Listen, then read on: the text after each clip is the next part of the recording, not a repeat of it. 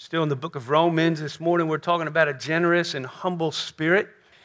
So I was reading through the text and looking at where Paul goes from where we've been in the last few weeks, and he pulls these things out. And as I thought about what binds these things together, these traits and the things that he is calling us to, and it seemed to me that it was a generous and humble spirit. It was the spirit of Christ. The spirit of the Christian is really what binds these things and are expressed in the things that we'll be talking about this morning together. A generous and humble spirit. We're in verses 13 to 16 of Romans chapter 12. Hear then the word of God. Contribute to the needs of the saints and seek to show hospitality. Bless those that persecute you. Bless and do not curse them. Rejoice with those who rejoice and weep with those who weep. Live in harmony with one another. Do not be haughty, but associate with the lowly, and never be wise in your own sight. Pray with me.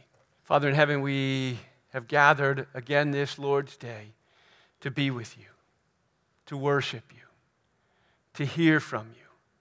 We long for you to be at work in our hearts and in our lives.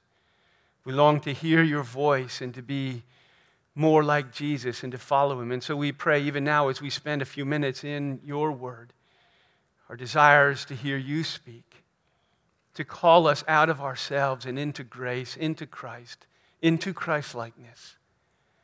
Oh, make us more like Jesus, for it's in his name that we pray. Amen. So Paul is turning here in verse 13 from more of an internal posture of heart. Last week we talked about the rejoicing in hope, the joy and the hope and the patience and the prayer that is necessary for us as we face and walk through this time between the ages until we go home to be with him. But he turns from some of these internal things of joy and hope and patience to face the world in a sense. What does it mean to be Christian, to turn into face and to live in a Christian way of life? He's really answering the question that Peter raises. I love the question. I come back to it again and again because it should ring in our hearts. In 2 Peter 3, he asks the question, what sort of people ought you to be?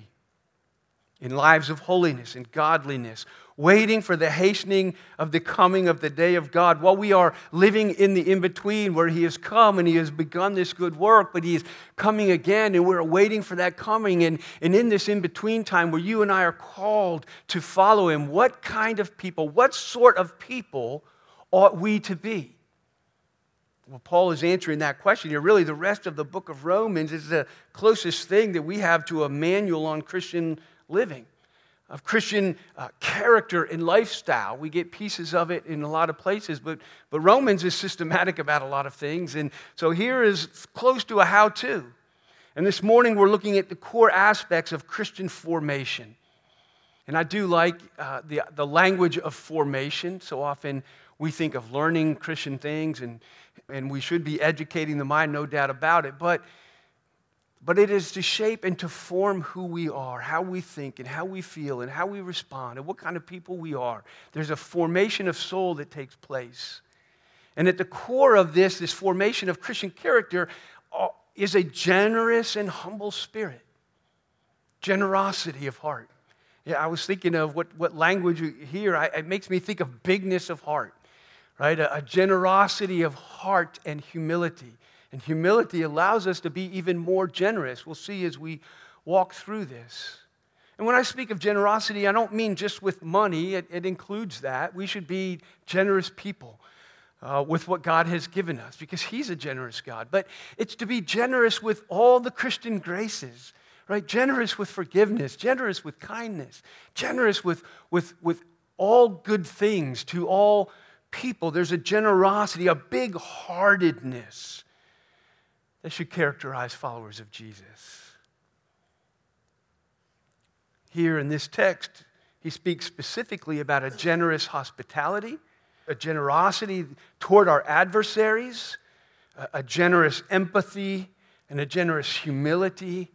All of these characteristics that run through these verses, 13 to 16. which really here I think is describing, in a sense, a grand opening of our hearts to all kinds of people. Right? That's what he's talking about here.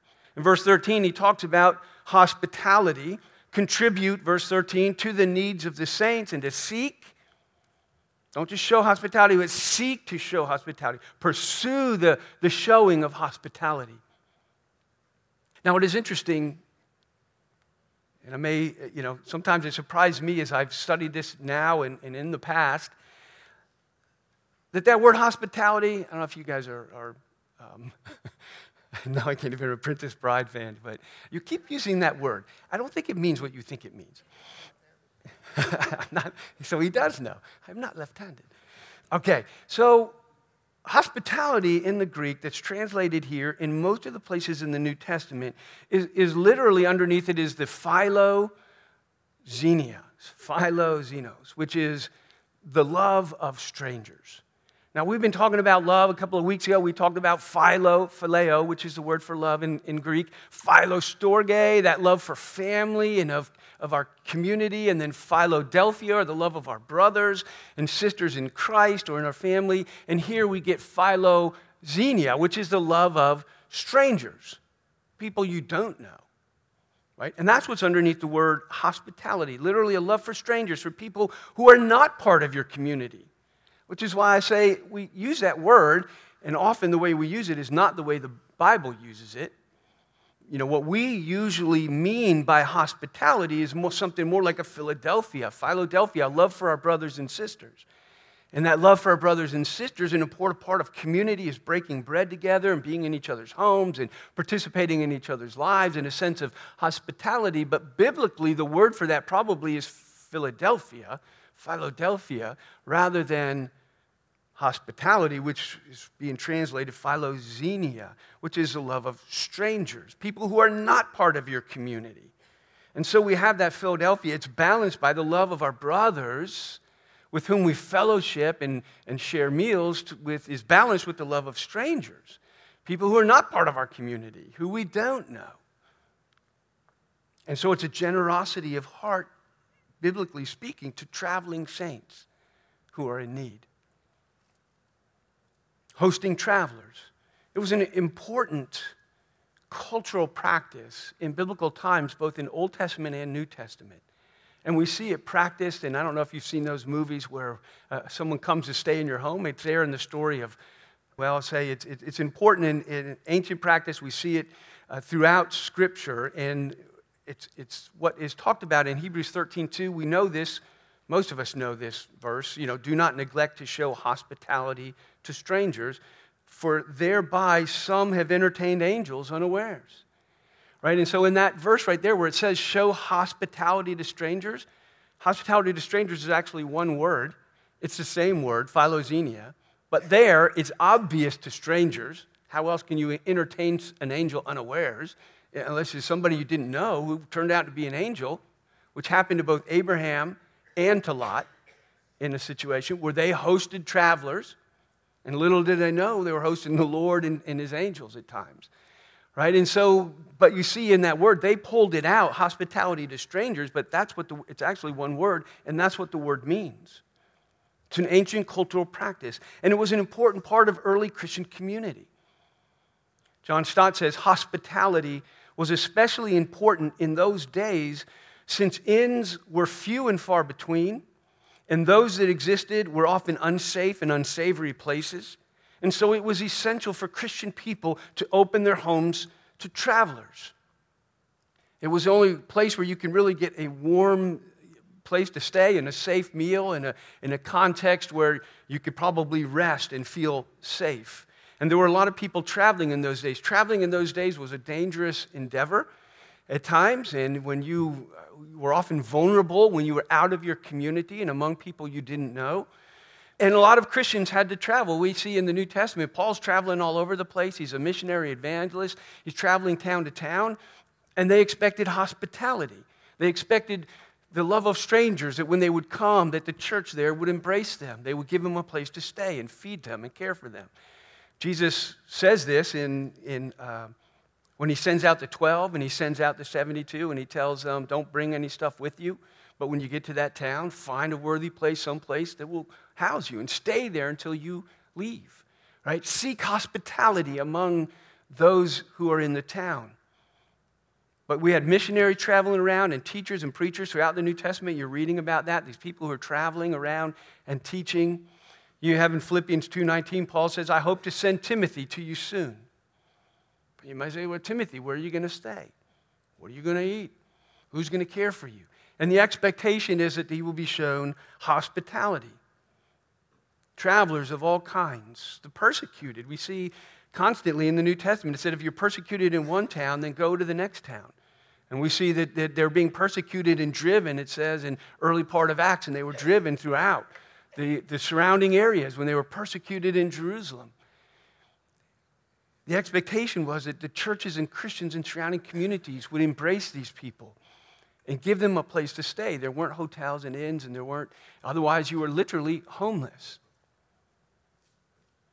This is part of, Jesus incorporates it, even as he talks about the expectation and the kind of community that we are to offer to one another. It really comes out in his parables of the end and the time of judgment. If you think of it in these terms, in Matthew 25, when Jesus is giving the parable of the sheep and the goats, and he's talking about the different things. You did these things and you didn't do these things. And when did we do these things, Lord? And in that list, if you hear it, then the king is going to come and say to those who are on his right, come, you who are blessed of my Father, inherit the kingdom that has been prepared for you since the foundation of the world. For I was hungry and you gave me food, and I was thirsty and you gave me drink, and I was a stranger, I was a xenos, and you welcomed me. You showed me philo. You philo-xenoed me. You loved and welcomed the stranger in your midst. And it's part of his expectation, part of that thing for which we will be commended for on the last day. It was very important in those days, and I've been thinking about how do we apply this now. And we have the Philadelphia where we host and love each other and are in each other's homes and connecting and fellowshipping over meals and such. But how do we practice this love of strangers? I made a list of ideas. You could do with them what you will. But one of them I do think is that we can contribute to the global outreach budget of the church. You can give a little above your tithes and offerings to the global outreach. What do we do with that money? We support missionaries. That money helps them have a place to stay and to be able to eat while they're in a foreign place, sharing the gospel.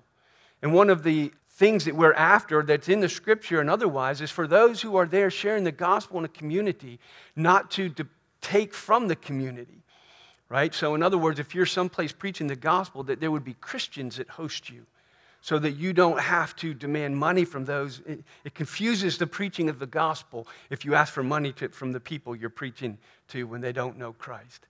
It's a different thing when we become part of a community and there's an understanding of the way that God owns everything and we share those things in a community. But when you're trying to reach the world, there is this way that the Christian community, if you came to town, we should host. And so we host literally what we do in our giving and the global outreach is we host missionaries all over the world, giving them a place to stay and a livelihood so that they can preach the gospel unencumbered.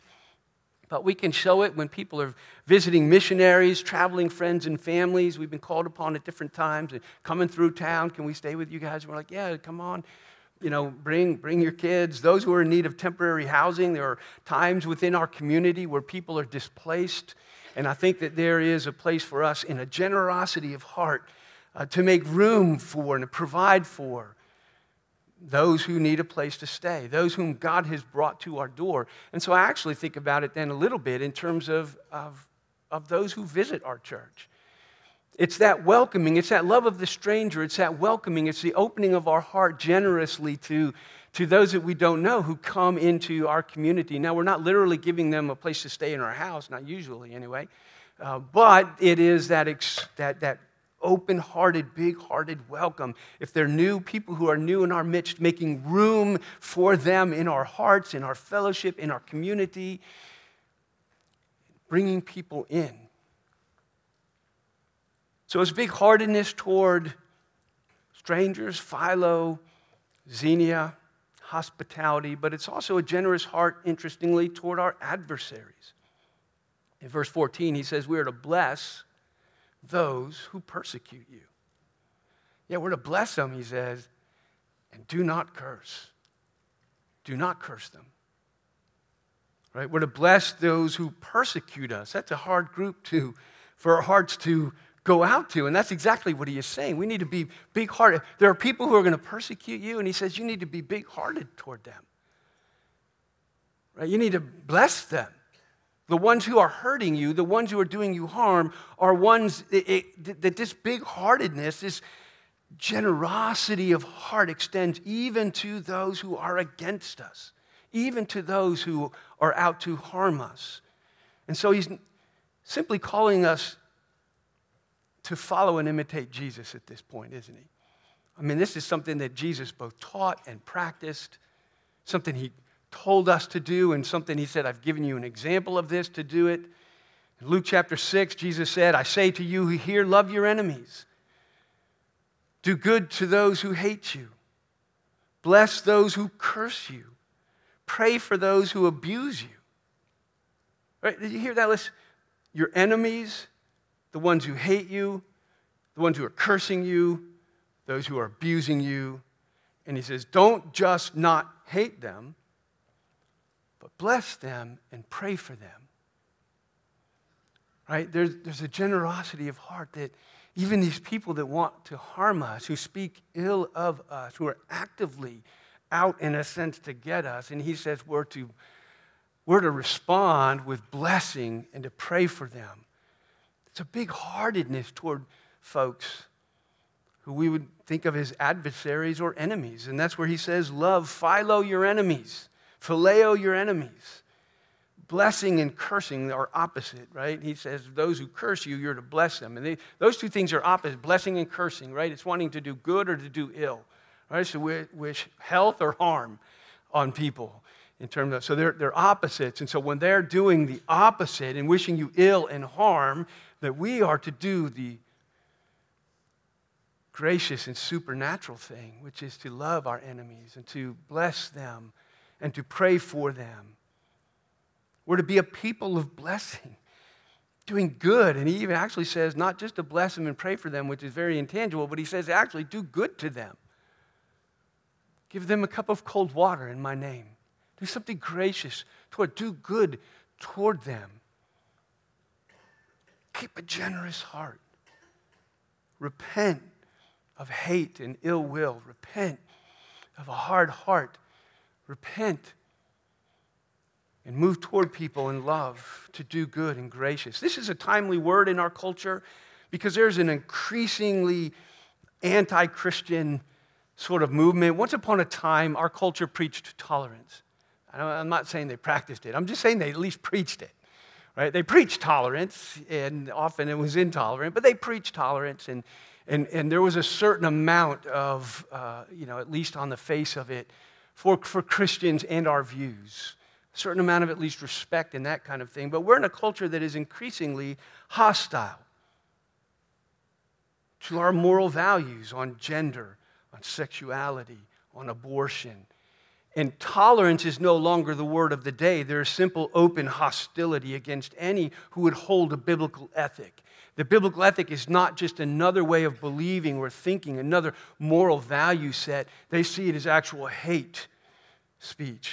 It is labeled in this category that you don't have to tolerate anymore. And so it gets harder. This is easier in a culture that's relatively nice to us, and there are these occasional slights, and we're like, I'll turn the other cheek. But it gets harder and harder the more hostile and militant the culture and people are against us and our views and who we are and what we believe, our faith and our convictions. So it's a timely word, but it's also a difficult word because our natural instinct is to strike back. Our natural instinct is to lash out. That's why he teaches it, because we would do the opposite. It's not what we would do. He has to teach us, no, don't bless and curse not. Right? We have to be told, we have to be called out of it, but not only that, we're going to have to be graced. It's a supernatural thing he calls us to. Is all of the Christian life is we go through all of these things. It is not our natural bent. It's not the way of the flesh. It is the way of the Spirit, and only the fullness of the Spirit in the life of the Spirit, bearing the fruits of the Spirit in us, enable us to be big-hearted toward people who hate us. Been a sad development in the Christian culture over the last couple of years to see many outrightly rejecting this teaching of Jesus. They're saying, oh, this teaching of Jesus may have been good for a period of time. That was good in the days when things were mellower. But this isn't a time, for graciousness. This is a time to fight. This is a time to rise up. And so there is this militancy rising in the Christian community, right? It's a time to get mean. There's, instead of generous humility that blesses and curses not and does good, instead of that, there is a no more Mr. Nice Guy attitude that's kind of been preached in many places. It's a time for anger. It's a time to be mean and rude. It's a time to strike back. It's a time to stand up. And I'm not talking about using legitimate political means to advocate for justice and for freedom and for righteousness. I'm not saying we shouldn't stand up and we shouldn't use legitimate means to fight for righteousness and justice and all those things. But it's not just what we fight for and that we might stand in the midst of this, but it's who we are when we do it, is everything. At least according to the Scripture, according to Jesus, is who we are when we do it. And what we are like. What is the taste left in the world's mouth when they're done dealing with you? Do they go away thinking, in the midst of it, as Peter tells us, that they should be ashamed when they see our good deeds? Did they go away thinking, what a generous and humble-hearted people? I'm afraid that's not what they think of us. First Peter says of Jesus that when he was reviled, he did not revile in return. And when he suffered, he did not threaten, but he continued to entrust himself to him who judges justly. And even as they crucified him, he prayed for his executioners. He blessed and cursed not. He prayed for those who persecuted him. Right? This is the Spirit of Christ in us, and it is the spirit of the gospel, a generosity of hearts even toward our adversaries. First Peter goes on to say in chapter 3, verses 14 and 15, he says, even if you should suffer for righteousness' sake, because of your moral views on things like gender and sexuality, on the value and the sacredness of unborn life, of human life, if you should suffer because of righteousness' sake, he says, you will be blessed. Have no fear of them. Do not be troubled. I sense in the church in these days a lot of fear. Troubled by the power struggles and by the shifts in our culture. And they're nothing new in the Roman culture. Here's Paul and Peter writing in the midst of a time when there was an open persecution, and he says, have no fear of them. Do not be troubled. God is sovereign. And God is good. And God is working all things together for the good of those who love him. He's not lost control. We need not fear. And nor be troubled, but in your hearts, honor Christ the Lord as holy. Don't lose your sanctification.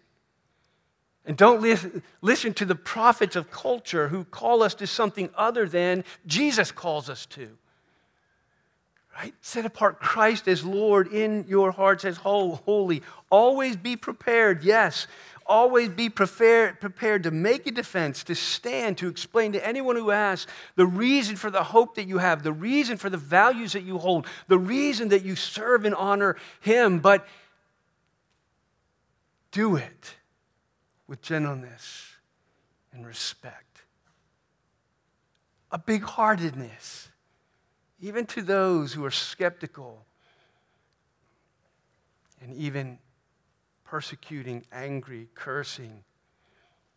Generosity of heart, not afraid, not troubled, honoring Christ, bearing witness, but maintaining a gentleness and a respect and a Christ-likeness in the midst of it.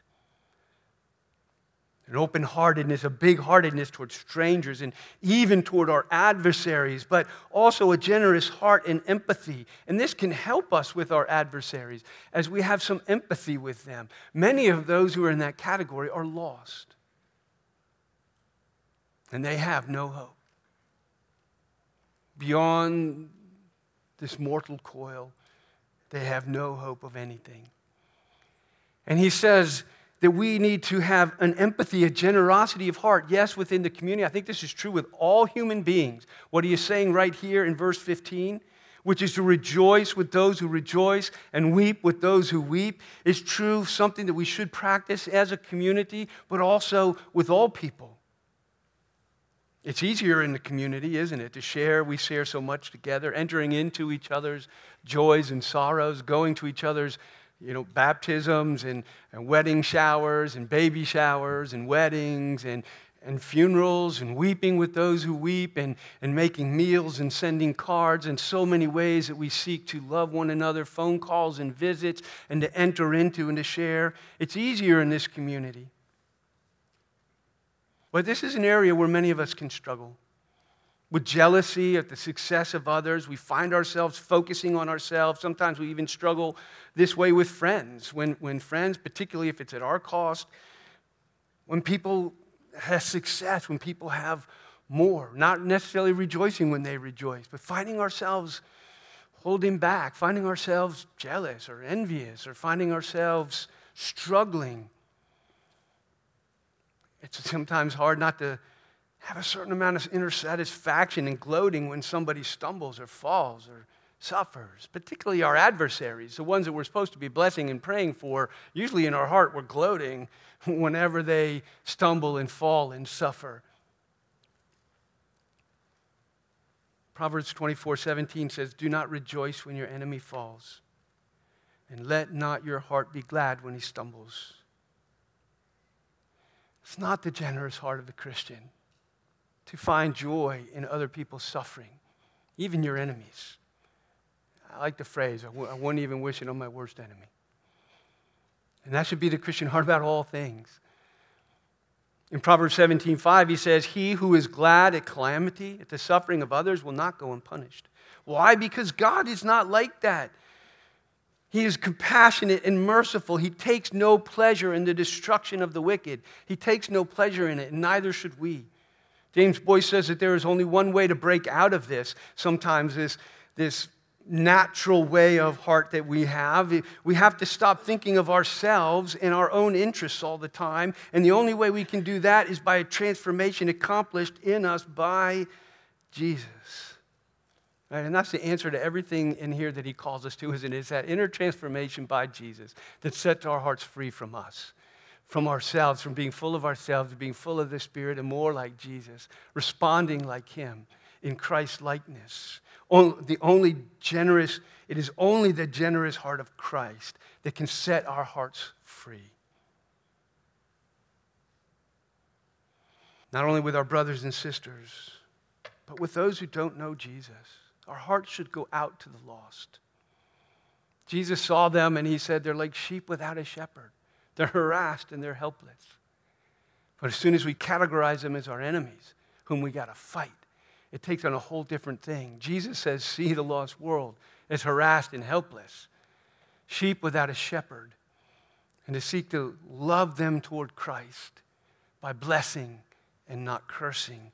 Finally, a generous heart of humility, a generosity of heart toward strangers, and a generosity of heart toward our adversaries, and a generosity of heart of empathy to all people, but also then a generous heart of humility. And really it is humility that in a humble state that we can truly rejoice when others rejoice, and to love our enemies and not think of ourselves more righteous than they, in the sense that whatever I am, what I am, by the grace of Christ.